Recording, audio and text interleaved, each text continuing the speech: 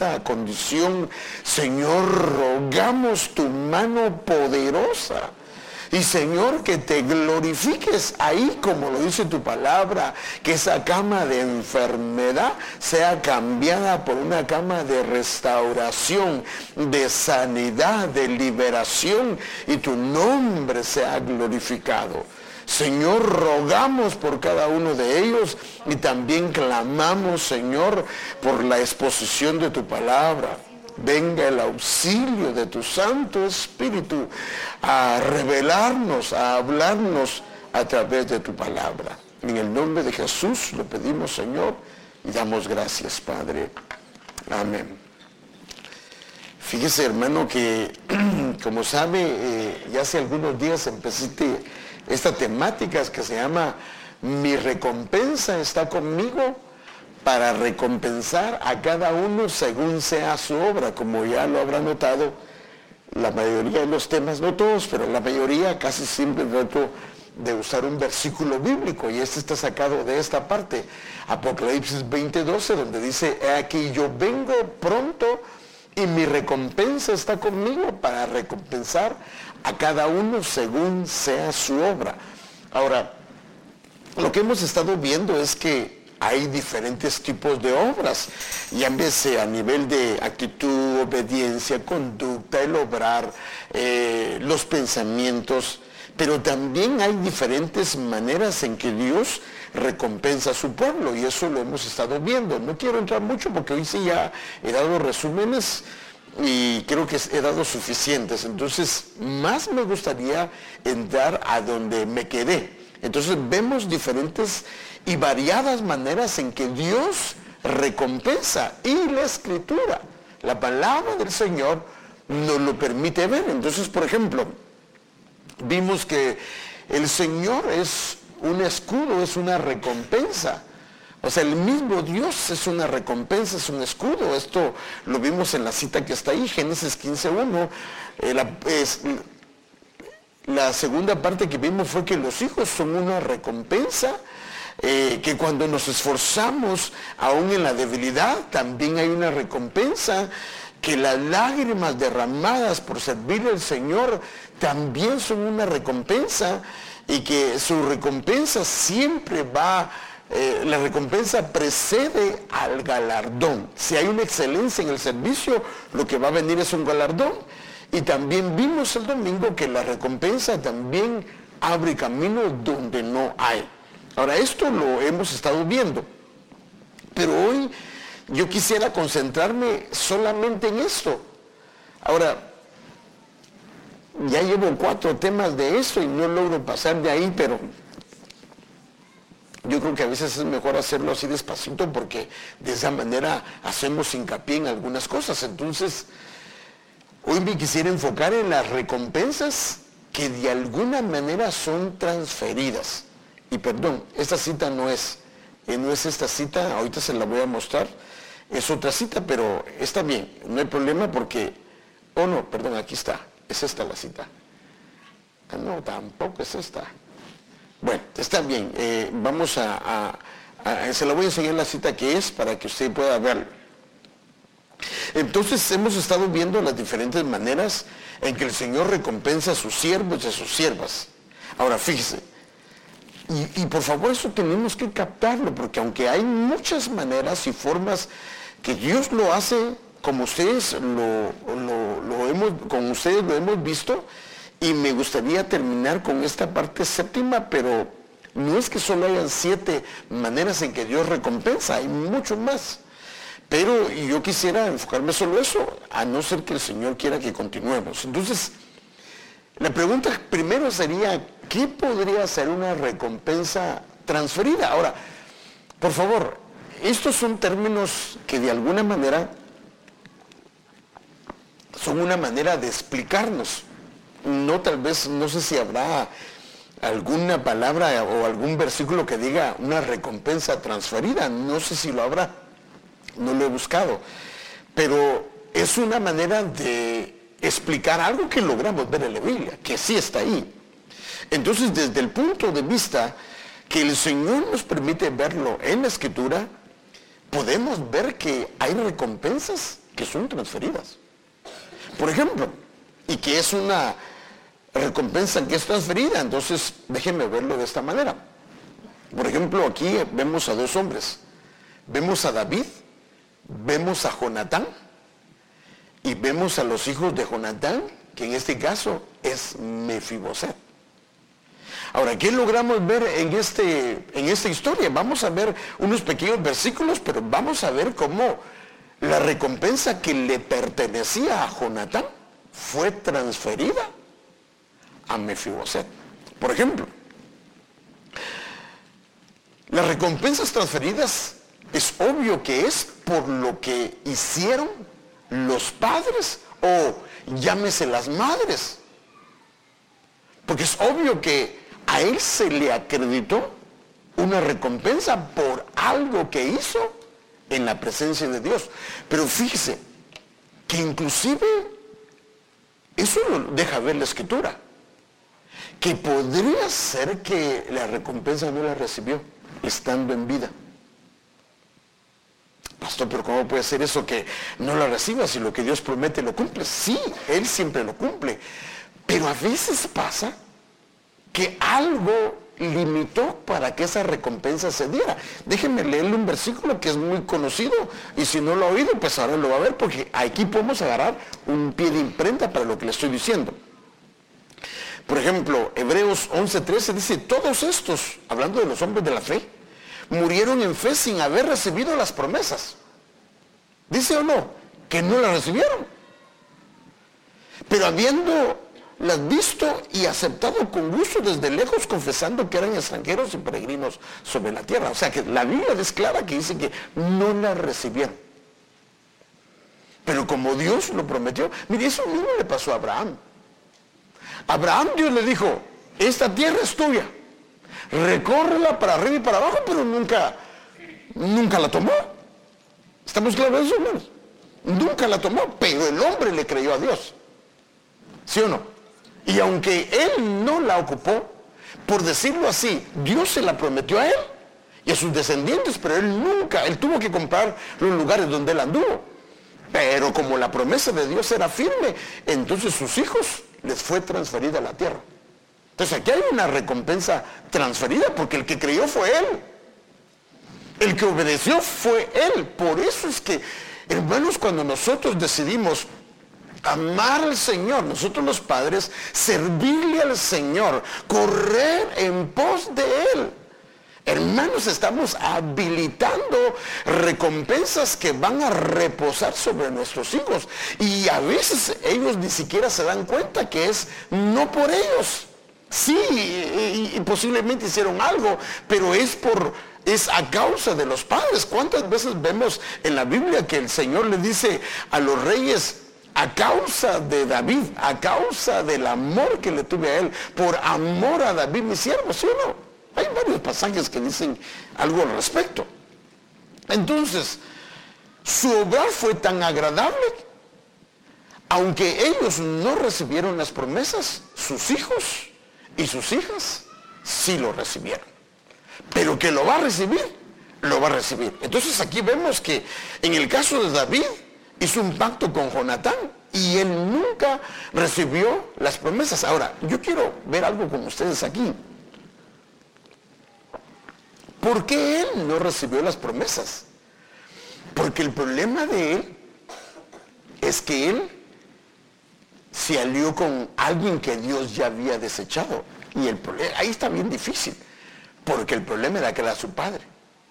Y su padre lo llevó a la guerra donde no debería de llevarlo. Entonces, fíjese. Por eso es que no heredó. Y esto nos pasa a nosotros los padres, pero déjenme aplicárselo de esta manera. Bueno, se supone que mi esposa y yo somos un poquito más maduros que Andrea y Héctor, ¿o no? ¿Se supone o no? Aunque hay cosas que ellos muestran a veces más maduras que nosotros. Pero por ejemplo, nosotros a veces los llevamos a la guerra a ellos, donde no deberíamos de llevarlos. Por ejemplo,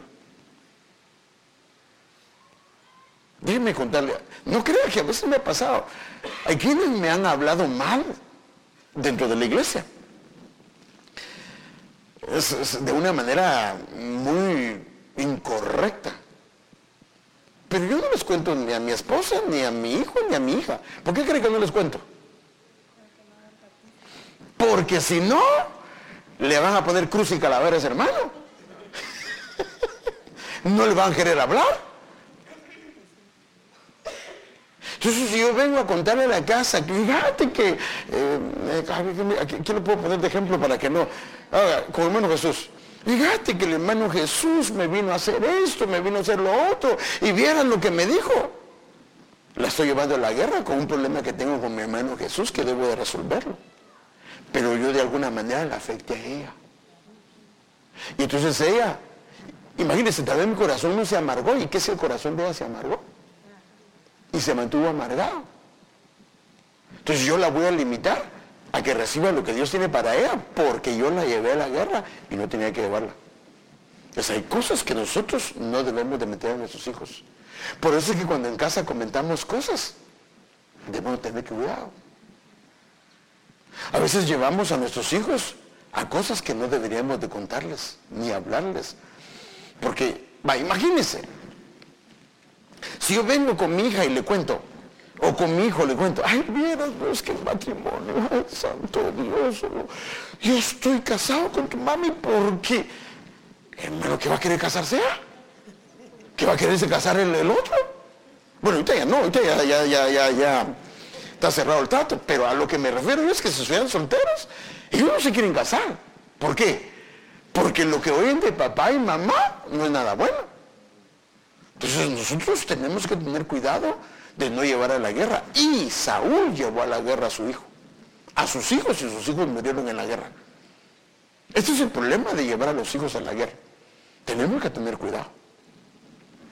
Entonces, a causa que llevó Saúl a la guerra a su hijo, lo mataron y él no recibió las promesas. Pero como había un pacto y una promesa, por ejemplo, aquí está, mire, es 1 Samuel 18 del 1 al 4. Le voy a leer algunos versículos. Y aconteció que cuando él acabó de hablar con Saúl, el alma de Jonatán, esto fue cuando David acababa de matar a Goliat, y él vino y le preguntó, ¿de quién eres hijo?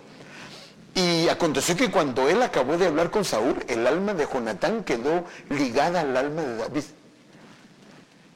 Jonatán era el hijo de Saúl, y Jonatán lo amó como a sí mismo. Y Saúl lo tomó aquel día y no lo dejó volver a casa de su padre. Entonces Jonatán hizo un pacto con David porque lo amaba como a sí mismo. Jonatán se quitó el manto. Ahora mire la bondad de este joven. O sea, le dijo, el manto era un manto de príncipe. O sea, en otras palabras, David no era conocido. Y recibió fama, pero vestiduras eran vestiduras de una persona pobre. Pero aquí, él le quita el manto, significa que se quitó su posición de honor y se la transfirió a él. Dice, se quitó el manto que llevaba puesto y se lo dio a David con sus ropas militares. O sea, que le dio un lugar dentro de los militares, incluyendo su espada, su arco y su cinturón. ¡Wow! Aquí vemos 5 cosas que le dio. Hermano, David no se podía olvidar de esto. Porque ninguno le mostró tanto amor y ternura y fidelidad como este joven. Entonces vemos esto. David hace un pacto de amor y misericordia con Jonatán, el cual cumplió a su debido tiempo. Pero inclusive fue Dios el que empujó a David de alguna manera. Entonces déjenme verlo. Por ejemplo, aquí está el pacto. Es el pacto que hace Jonatán y David. Si mi padre quiere hacerte mal, porque en ese entonces ya Saúl andaba detrás de David. Y entonces Jonatán le dice, si mi padre quiere hacerte mal, que así haga el Señor a Jonatán y aún le añada si no te lo hago saber. Y te envío para que vayas en paz y que el Señor sea contigo como ha sido con mi padre. Y si todavía vivo, mira lo que dice, hermano, si todavía vivo, me mostrarás la misericordia del Señor para que no muera. Mira lo que dice, hermano. Me mostrarás la misericordia del Señor para que no muera. Pero pareciera que a David se le olvidó. Ahora fíjese. ¿Qué le dice él? No quitarás tu misericordia de mi casa para siempre. Este es el mismo, es lo que, el pasaje que estamos viendo. Perdón. Este es el pasaje que estamos viendo, solo que aquí vea. Y no quitarás tu misericordia de mi casa para siempre, ni aun cuando el Señor haya quitado de la faz de la tierra a cada uno de los enemigos de David. Y entre los enemigos de David, ¿quién estaba? Aunque el Señor quite a mi padre. Jonatán pues hizo un pacto con la casa. Ahora, miren qué tremendo, hizo un pacto con la casa de David. Diciendo, el Señor lo demande de la mano de los enemigos de David. Y Jonatán hizo jurar a David, otra vez a causa del amor por él, pues le amaba como a sí mismo. Y entonces, como le amaba como a sí mismo, entonces él hizo un pacto. Y acuérdense que David es figura de Cristo. Y entonces en el tiempo indicado, ya David estaba gobernando. Y por decirlo así, Jonatán y todos estaban muertos. Todos los hijos, la segunda generación de Saúl estaba muerta. Pero había uno que había quedado vivo. Bueno, tal vez más, pero al menos de los que sabemos es el hijo de Jonatán. Pero él había hecho un pacto con él, con su casa. Y entonces viene Dios, y Dios es el que, es que mire que este es el asunto, hermano. Dios es el que inspira a David, porque entonces vemos en 2 Samuel 9, del 1 al 2, pero ese es todo el pasaje, pero ahora el versículo 5 al 6, dijo David, o sea, que él sintió algo, se recordó de Jonatán. Y como él había hecho un pacto con la casa de Jonatán, la casa de David había hecho un pacto con la casa de Jonatán. O sea, la casa está hablando de la familia. Y él dice, ¿ha quedado alguno de la casa de Saúl a quien haga yo misericordia por amor de Jonatán? Entonces lo que hizo Jonatán, habilitó a la familia para que recibieran lo que Dios había prometido. Ahora, mire, esto es tan importante, por eso es que la Biblia dice que todo lo que hagamos para Él, no faltará su recompensa. Y entonces había un siervo de la casa de Saúl que se llamaba Siba, al cual llamaron para que viniese a David, y el rey le dijo, ¿eres tú Siba? Y él respondió, tu siervo. Pero vamos al versículo 5, porque ya trajeron a Mefiboset, y Mefiboset, su nombre significa disipador de vergüenza. O sea que era un hombre que llevaba la vergüenza, porque después de estar en el reinado, ahora no era nadie. Su nombre significa disipador de vergüenza. Y en ese entonces, lo que hacían los reyes, porque de hecho, David cuando murió Saúl y sus hijos, todavía pasó un tiempo para que le entregaran el reino, porque se levantaron unas familias del lado de Saúl que no querían entregar el reino. Y entonces lo que hacían la mayoría cuando tomaban el reino es que mandaban a matar a todas las... si había un rey allá que tuvo familia, los mandaban a matar a todos para que ninguno fuera una amenaza para el reino. Entonces cuando a Mefiboset los mandan a llamar, aunque estaba lisiado de los pies, él dijo, me van a matar. Entonces envió el rey David y lo trajo a la casa de Maquir, y le trajo de la casa de Maquir, porque ahí estaba, hijo de Amiel, de Lodebar, y vino Mefiboset, hijo de Jonatán, hijo de Saúl, a David, y se postró sobre su rostro, e hizo reverencia, y dijo David, Mefiboset, y él respondió, he aquí tu siervo.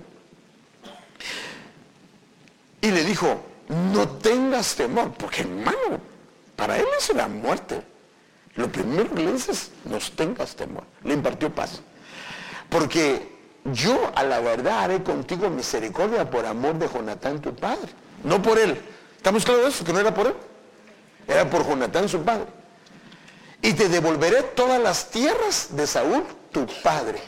O sea que la recompensa que le correspondía a Jonatán le fue transferida a Mefiboset. Ahora, ¿el padre tenía sus tierras? en varios hijos. O sea que Jonatán tenía una parte, pero ahora viene David y le devuelve no solo la parte de Jonatán, le devuelve todo lo que era de la casa de Saúl. O sea que este hombre vino, Mefiboset vino a estar mejor que los mismos hijos de Saúl. ¿Estamos claros en eso? Y tú comerás siempre a mi mesa. Ese fue su galardón. Pero fue por la excelencia del amor de Jonatán. O sea que su recompensa fue que le devolvieron todo. Y le devolvieron más de lo que tenía su padre. Y su galardón es que iba a sentarse siempre a la mesa del rey, como un rey, como un príncipe, como que no hubiera perdido su posición que tenían sus padres, al hermano. O sea que si un padre y una madre aman al Señor de verdad y lo hacen de la manera que a Él le agrada, y proceden de la manera correcta hacia su prójimo, la promesa del Señor es que si por alguna razón, a ellos se les va a dar, pero si por alguna razón quedaron inhabilitados, va a pasar a los hijos. ¿Sí o no? Entonces aquí podemos ver una transferencia de promesa y también de galardón. Ahora, solo les estoy mostrando algunas, porque no me quiero quedar aquí, pero solo les estoy mostrando para que vea que aunque no aparece el concepto de transferencia de promesas, lo podemos ver. ¿Amén, hermanos? Lo podemos ver. Ahora, fíjese. Aun cuando Saúl fue un mal padre espiritual, por amor a Jonatán, Dios provocó que David cumpliera el pacto, porque también se lo prometió a Saúl. Hermano, sabiendo que Saúl había andado detrás de él, tuvo la oportunidad de matarlo y no lo quiso matar. O sea que también David procedió de una manera correcta, pero este hombre se aprovechó de la bondad de él y también le hizo jurar algo. Mira, aquí está. Fue una vez que David lo tenía a punto de matar. Ahora he aquí, esto está hablando Saúl. Yo sé que tú ciertamente has de reinar. Él estaba, y eso lo sabía Saúl y también lo sabía Jonatán. Y que el reino de Israel ha de ser estable en tu mano. Ahora pues júrame por Jehová que no eliminarás a mis descendientes después de mí, ni borrarás mi nombre de mi casa paterna. David se lo juró a Saúl y Saúl regresó a su casa. Entonces David y sus hombres subieron a la fortaleza. Y como este hombre, fíjese qué tremendo, hermano. Mire, hermano, la recompensa de David, porque David tenía todo el derecho por todo el mal que le había hecho este hombre. Pero él nunca procedió de acuerdo al mal recibido. Hermano, por todo este hombre, 13 años detrás de él lo alejó, hasta tuvo que ir a parar con los filisteos. Pero nunca hizo nada. Y nunca hizo nada para borrar la familia de Saúl ni de Jonatán. ¿Y qué hizo Dios con él? Con David.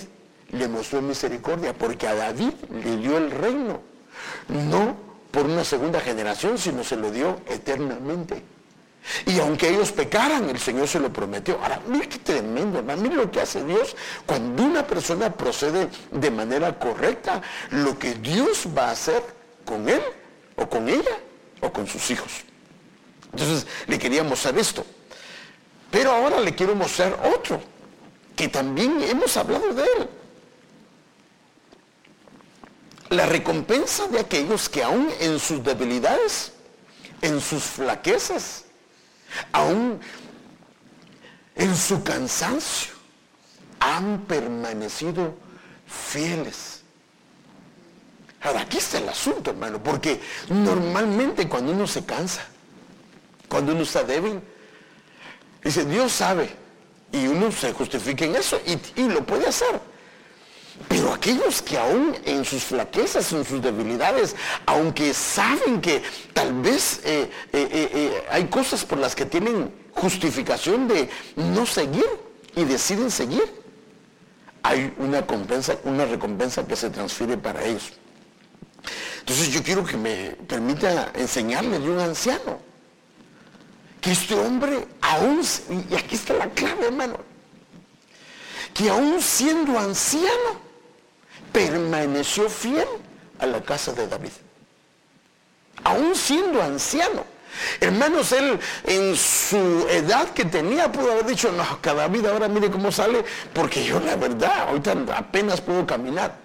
No, hermano, ese hombre se levantó y fue en auxilio y proveyó para la casa de David cuando David más lo necesitaba.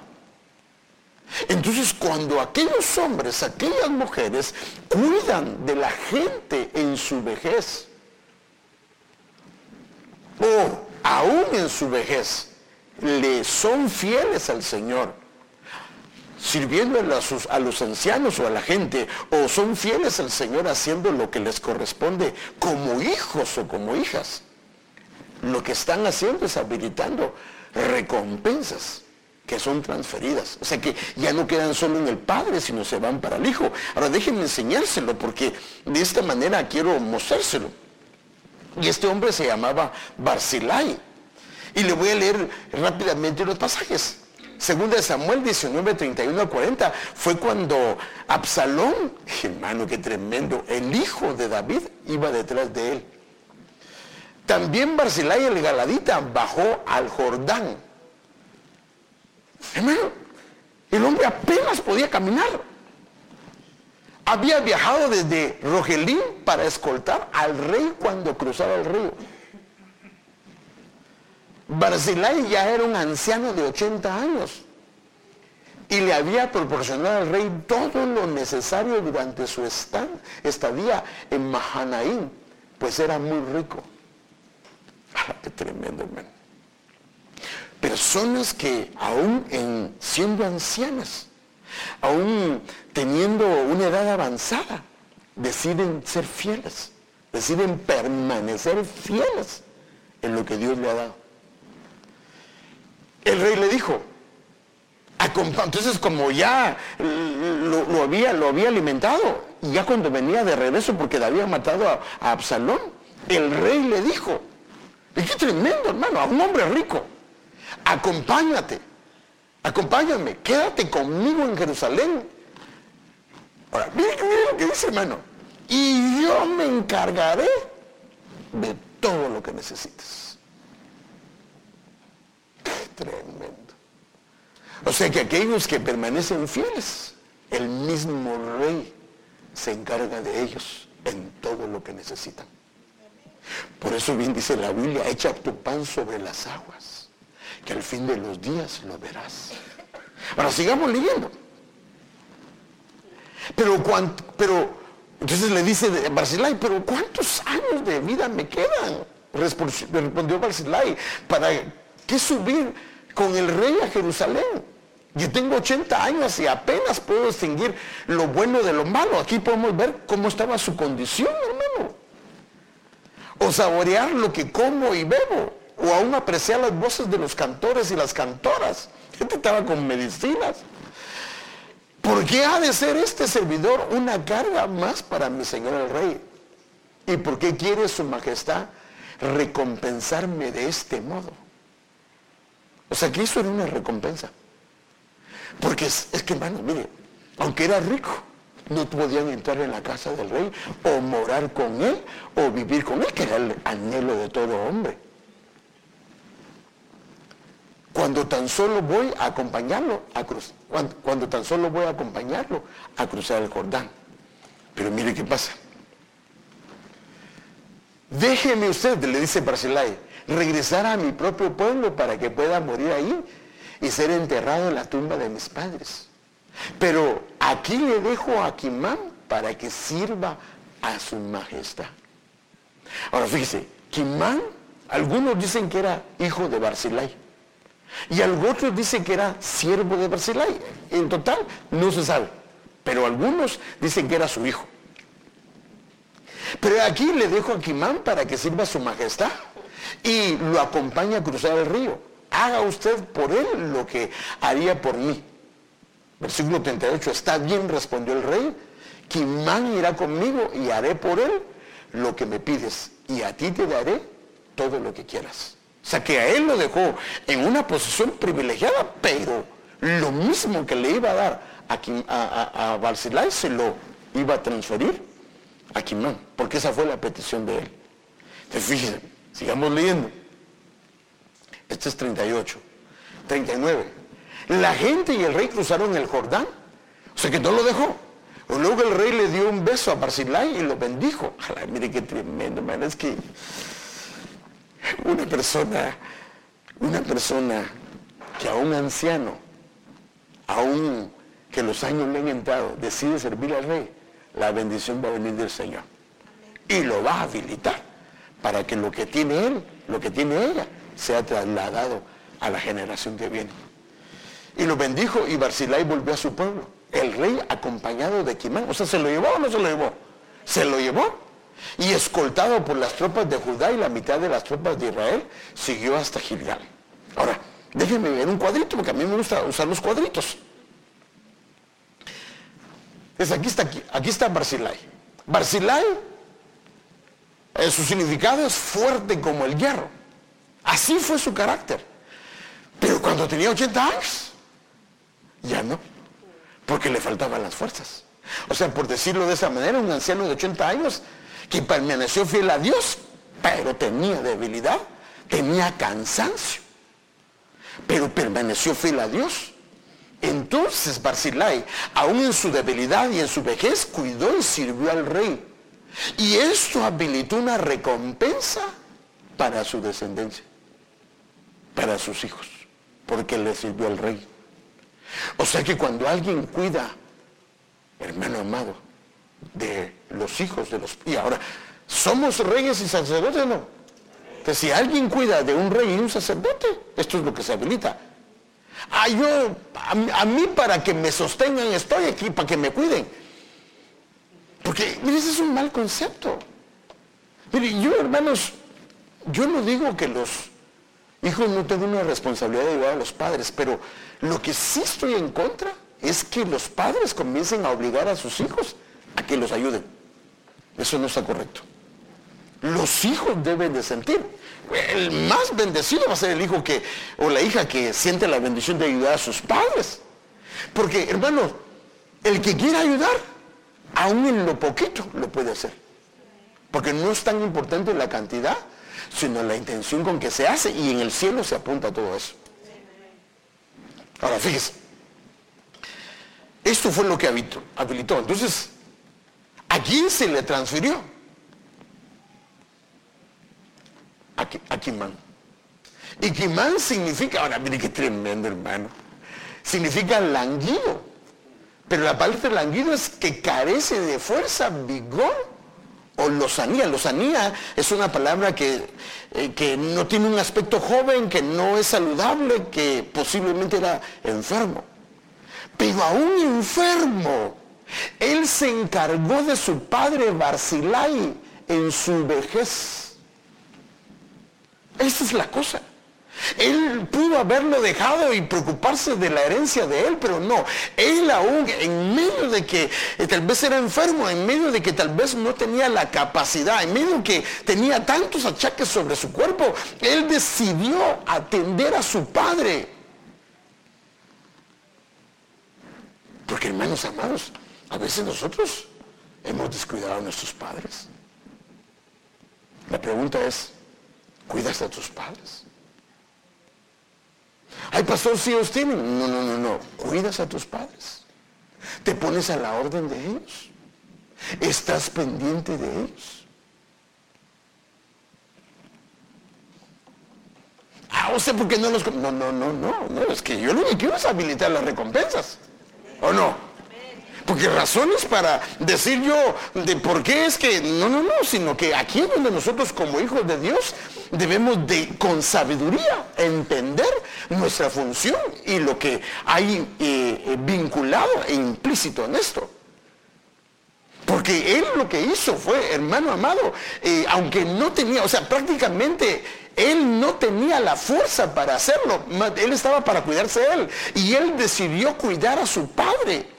Atender a su padre, estar pendiente de su padre. Por eso su padre, fíjese qué tremendo, cuando en su vejez dijo, padre, yo necesito también cuidarlo a él.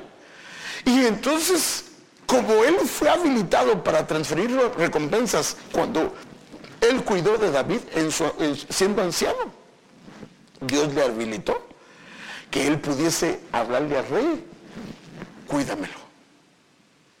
O sea, Kimán cuidó a su padre y su padre lo cuidaba a él. Pero entonces viene él y Barzillai tenía la recompensa de parte de Dios y le dijo al rey de reyes, al rey David: cuídamelo. Y entonces David se comprometió. Entonces Kimán, aún con debilidad y falta de fuerza, permaneció siendo un buen hijo y fiel siervo.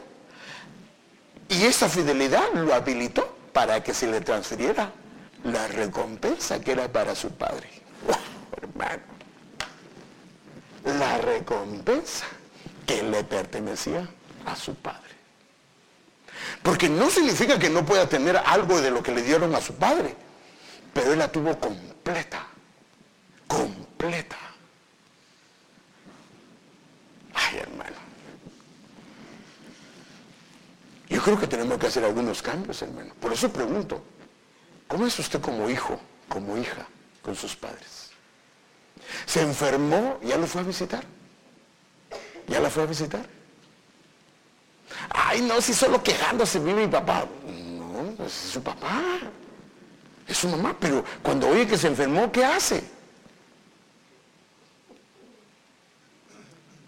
Porque a veces somos demasiado fríos, hermano. Y después se está quejando que a usted sus hijos no lo llaman, pero ¿y usted lo hizo con sus padres? ¿Los ayudó? ¿Estuvo pendiente de ellos?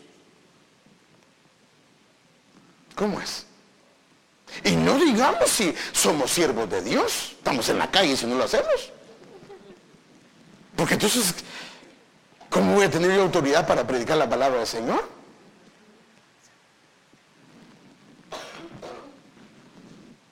Si no puedo cuidar a mis padres, ¿cómo voy a cuidar al pastor cuando esté viejito? ¡Ja!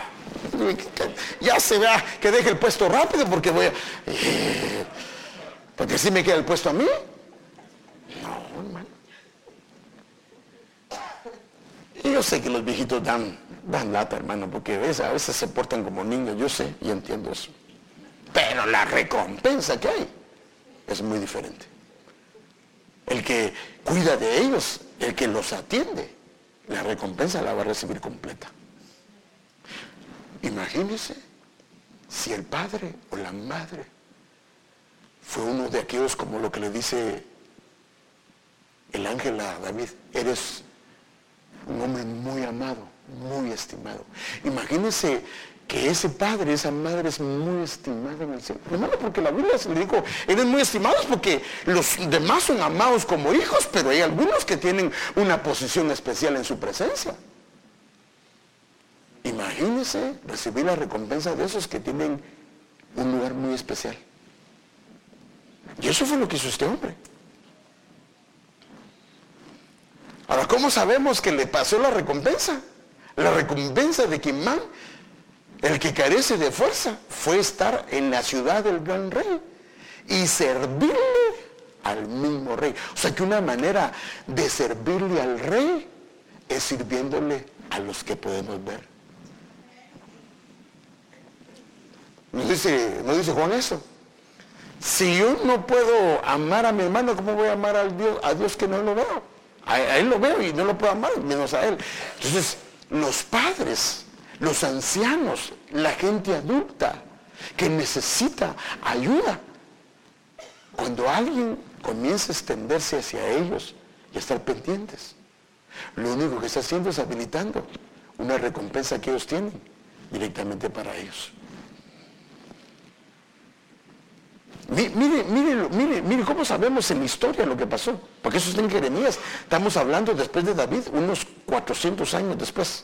Dice 400 años después, y mire la Biblia que dice con relación a este hombre. Jeremías 41:17. Y fueron y se quedaron en Jerut Kimán. No me interesa la historia, solo lo que me interesa es el nombre. O sea que había una ciudad que se llamaba Jerut Kimán, y en la versión Jerusalén dice el refugio de Kimán. O el que carece, imagínense, el refugio de Kimán. O sea que el que carece de fuerza ahora tenía un refugio junto al rey. Ay, hermano, El que carecía de fuerzas ahora tiene un refugio, un lugar junto al rey, que está junto o cerca de la casa del rey, o cerca de la casa del rey, o cerca de la casa del pan. O sea, en otras palabras, como sirvió a su padre, sirvió a su anciano padre, sirvió a aquella gente que fue fiel al Señor y se encargó de ellos, hermano, y no los descuidó. Entonces el Señor se encargó de que estuviera cerca del rey, que le dieran un lugar de refugio para que él pudiera esconderse en esa casa, y no solo él, sino su familia. Pero también le garantizaron que no le faltaría el pan, porque Belén significa la casa del pan. Qué tremendo, hermano. Tenemos que hacer algunos cambios, ¿va? Amén, hermanos. Deberíamos hacer algunos cambios. Ay, ¿usted por qué no conoce a ese viejo como es de amargado? No importa. No importa. Si fue mi padre, si fue mi madre, solo Dios sabe cuándo. Mire, hasta que uno es padre se da cuenta lo difícil que es eso. Pero es mi responsabilidad cuidar de ellos. Es su responsabilidad cuidar de ellos. Y mejor, si no solo cuida de ellos, sino les provee de lo que el Señor lo ha bendecido. Le ha compartido a sus padres de lo que Dios le ha dado.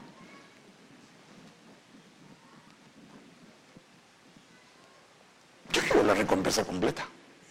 Si usted quiere la recompensa completa, hay que hacer algunos cambios. Porque aquí estoy viendo unas recompensas que son transferidas y que son hermosas. Porque no solo le dieron recompensa, sino le dieron galardón, porque su galardón fue estar en la misma ciudad del rey, cerca de la casa del rey. Y le sirvió directamente al rey, pero empezó sirviéndole a su padre. Todo el mundo quiere llegar cerca del rey, sin empezar por lo que son nuestras primeras responsabilidades. La primera responsabilidad es mi casa. ¿Qué pasa cuando tu mamá te dice que la lleves a tal lado? ¡Ay, otra vez! Y a cada rato me está molestando usted porque no hace... No. ¿Por qué no atenderla? Cuando tu papá te dice, mi hijo sería tan amable de llevarme a tal lado. ¡Ah, la gran! Es que usted la gran... ¿Sabe qué? No. Estoy muy ocupado. Usted no sabe todo lo que tengo que hacer yo. Sí sabe. ¿Pero qué la va a llevar? No nos corresponde a nosotros. Y no digamos aquellos hombres que, hermanos, sin ser familia, atienden a los ancianos, atienden a la gente adulta.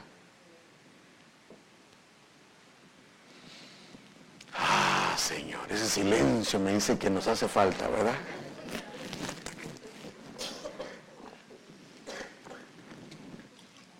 Este hombre hasta los 80 años permaneció fiel.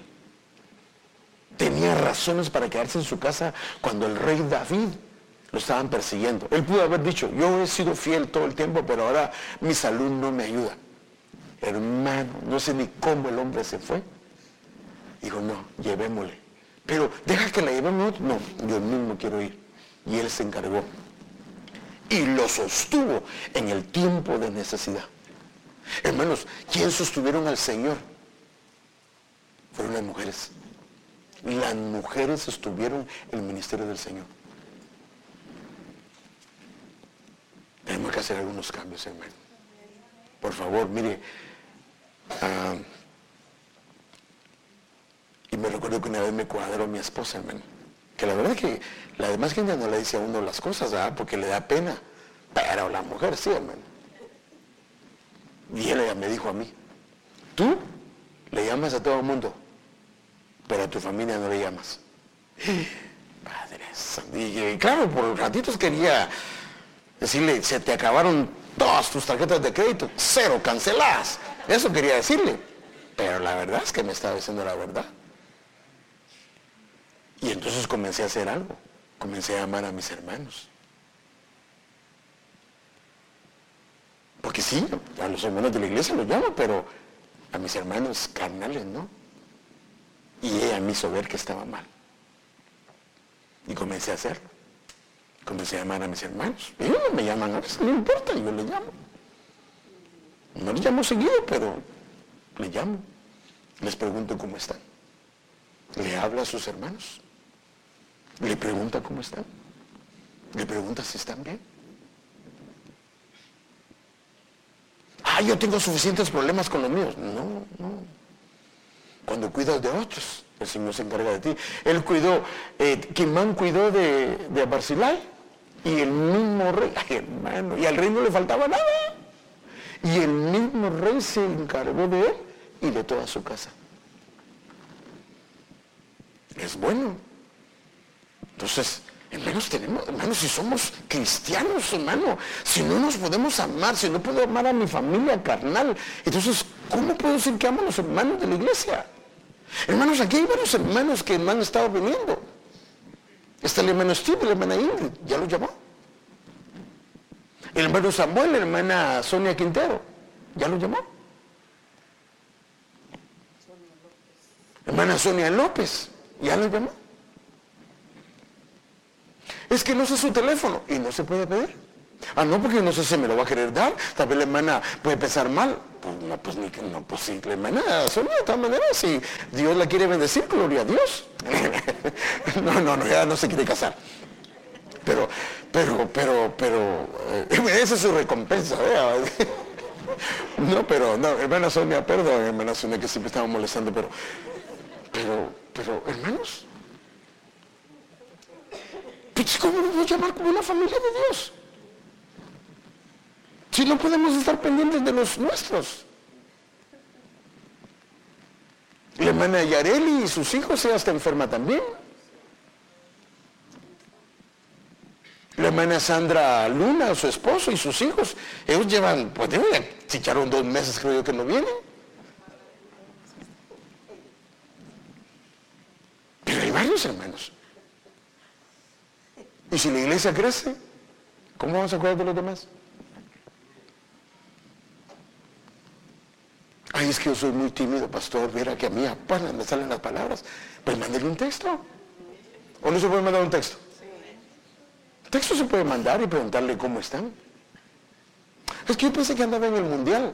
Hermano, pero eso, hermano, eso no se puede uno decir.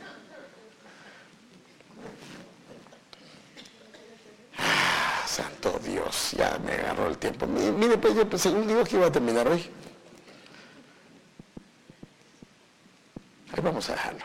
Pero, ¿qué le parece si le decimos al Señor que nos perdone por lo simplote que somos, hermano? Porque somos simples, hermano. Tenemos que reconocerlo, hermano. Lo simple que somos a veces con los mismos nuestros. Imagínense que su esposa está enferma y usted le ve enferma y ni siquiera le pregunta si está bien. O ni siquiera ora por ella. ¿Qué pasa si su esposa está enferma? Le dice, ¿me permites orar por ti? Ahora si le dice, es que yo no creo que tus oraciones sean escuchadas, pues es otra cosa. No, pero hermanos, porque a veces dice que nadie es profeta en su propia tierra. Pero, hermanos, si se enfermó ella, ¿quién debería ser el primero que debería orar por ella? ¿A usted porque es el pastor? No, y aunque no fuera el pastor, me corresponde. Entonces la pregunta es, ¿he orado por ella cuando está enferma? Ella ha orado por mí cuando estoy enfermo. Me dice, ¿me permites orar? Ahora, tampoco le va a decir, ¿me permites orar en medio de una película que está de acción, hermano? No, ahí no. No, son bromas. Pero, hermanos, deberíamos de orar los unos por los otros. Empecemos con nuestra casa. Es que mi esposa no le gusta que yo ore por ella. No, pero dígale, eres mi esposa. Eres mi esposo, déjame orar por ti. Le voy a hablar al pastor para que ore por ti. Está bien que me llame, pero quien debe de hacerlo primero es la esposa o el esposo. Porque si no ora por su esposo y por su esposa, ¿cómo me puede asegurar que ora por otros hermanos de la iglesia? Porque los más cercanos son los más cercanos. Estoy machetero yo, iba, puro espinazo estoy yo, pero hermanos, miren, de veras,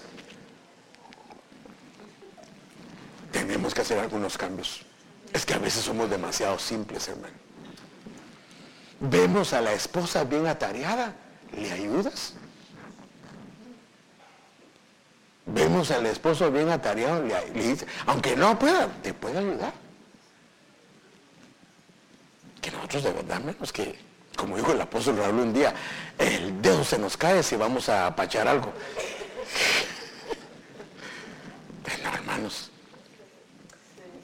comencemos algunos cambios, hermano. Amén. Ayudemos a la gente, empezando por nuestra casa. Porque si no podemos cuidar a los ancianos de la iglesia, a mi esposa y a mi esposo, a la gente que conozco, entonces ¿cómo voy a cuidar la casa del Señor? Si no puede gobernar o cuidar su propia casa, ¿cómo va a cuidar de la casa del Señor? Y usted sabe, los que no han venido, especialmente los que se congregan continuamente, llámelos. Sabe que una llamada, una simple llamada, tal vez para usted fue una llamada cualquiera, pero la otra persona la recibió como un bálsamo, porque dijo, por lo menos está pendiente de que no estuve en la iglesia. Amén. Padre, perdónanos, Señor. La verdad es que somos muy descuidados, Señor. Somos muy simples y lo reconocemos. Somos simples, somos descuidados, Señor, y no está bien. Señor, nosotros queremos estas recompensas que son transferidas, pero por favor, ayúdanos. Señor, ayúdanos, Señor, a cuidar de los ancianos, a cuidar de las ancianas, a cuidar de nuestros padres, de nuestras madres, a cuidar de aquellos que nos has puesto alrededor y que de alguna manera nos han hecho un bien a nuestras vidas. Perdónanos si hemos sido descuidados, hemos sido dejados, Señor, y muy simples, pero Señor, queremos pedirte tu ayuda, queremos pedirte tu socorro, queremos pedirte tu favor, Señor amado, y que, Señor, que nos des como a Quimán ese anhelo, ese deseo de atender, Señor, a tu siervo Barzilai, que eso que tenía él, Señor, que era un hombre que le servía al rey directamente, y aún en medio de su cansancio, de su vejez, de su edad, Señor, atendió a tu siervo, atendió, Señor amado, al rey David, que era figura tuya. Señor, danos esa gracia, quita esa simpleza de nuestros corazones y ayúdanos a hacer un cambio en nuestras vidas, ayúdanos a hacer un cambio en nuestros corazones, que seamos una familia que realmente, Señor, nos amemos los unos a los otros, estemos pendientes, Señor, y podamos atendernos, Señor.